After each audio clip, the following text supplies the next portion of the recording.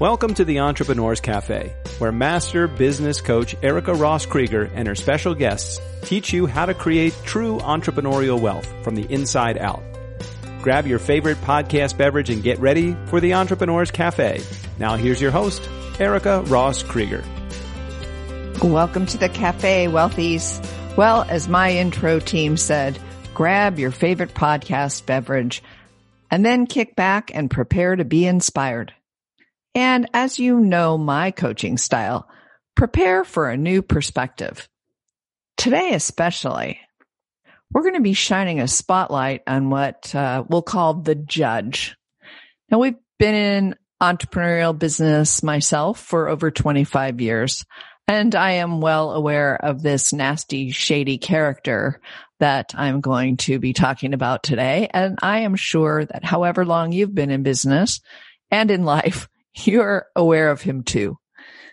In his book, Taming Your Gremlin, author and psychologist Rick Carson has a broader term for this, and he calls it the gremlin.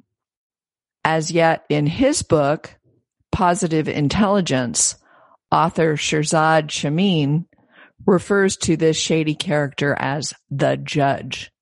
And for purposes of today's episode, I'm going to be referring to him as the judge.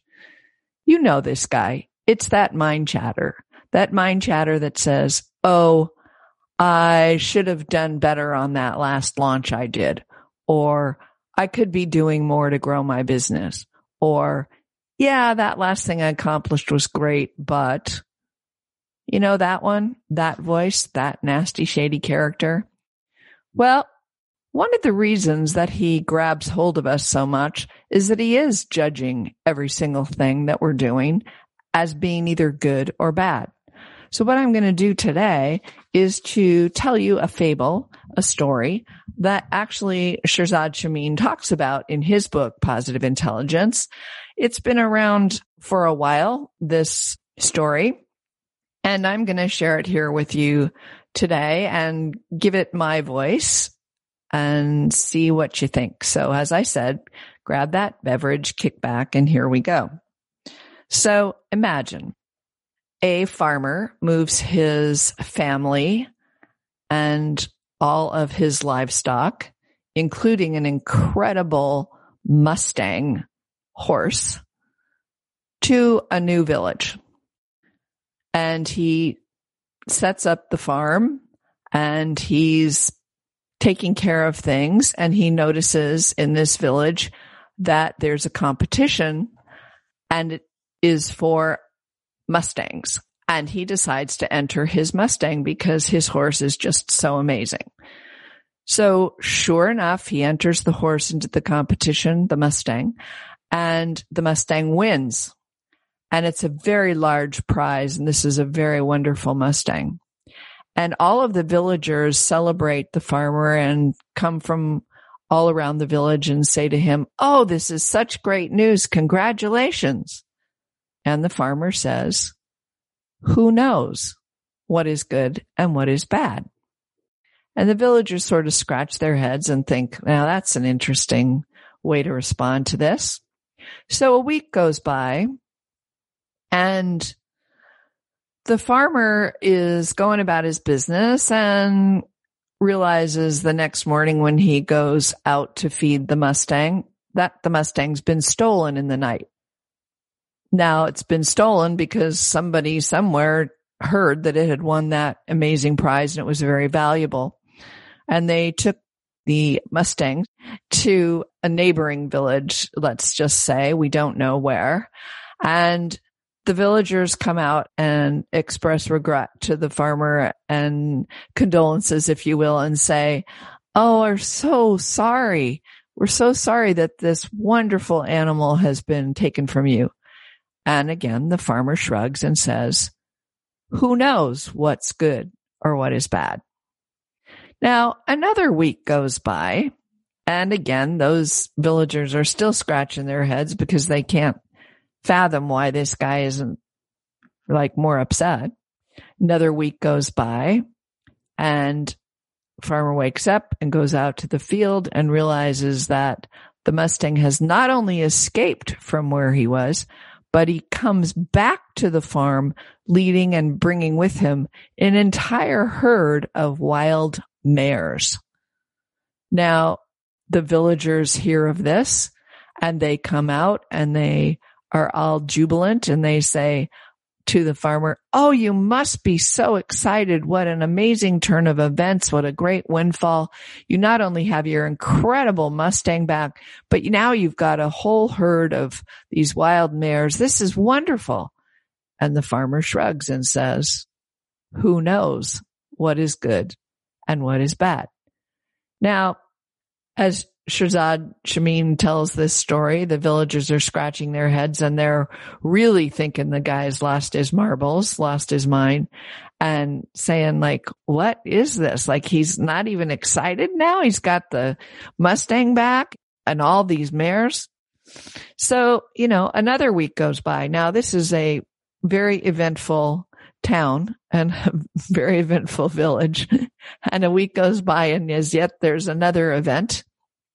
And the farmer's son goes out to try to break or put a saddle on one of the wild mares and begin to break her in and settle her in and start to ride her. And she throws him off her back and he lands on the ground and he breaks his leg. Of course, the villagers hear of this and they all come out and they're expressing again their condolences and they're saying how sorry they are to the farmer. And, oh my gosh, your son just got thrown off, his leg's broken. What a terrible thing. And the farmer shrugs and says, you guessed it, who knows what is good and what is bad? Now, by this time, the villagers are like, oh my gosh, he's crazy. He's thinking that could possibly be good. Why would he even say that? This is like a terrible thing. And they go off about their business. And sure enough, another week goes by. And wouldn't you know that there is a war about to start and the officers of the village are coming around to each of the farms and the ranches and rounding up the able-bodied young men to go off to war. And this was in the time when it was the able-bodied men.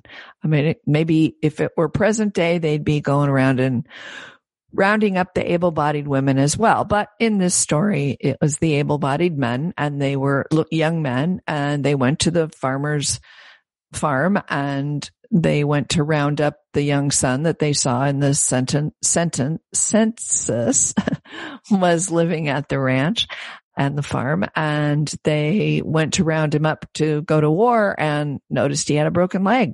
So guess what? He couldn't go.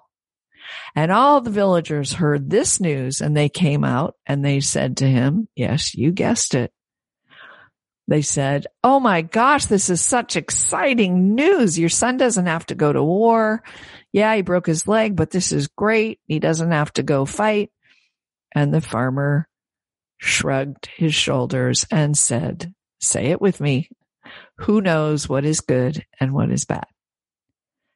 Now, the fable of this story, my friends, is who knows what's good and bad?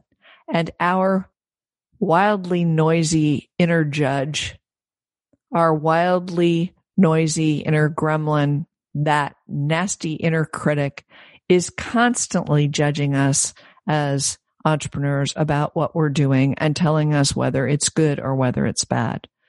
But the truth of the matter is, one simple, nice, deep breath in through your nose and out through your mouth in the middle of that judgment could actually make the difference between you being stuck in your old judgmental saboteur brain and bringing you back to the present moment where your clear-hearted, sage inner wisdom lives.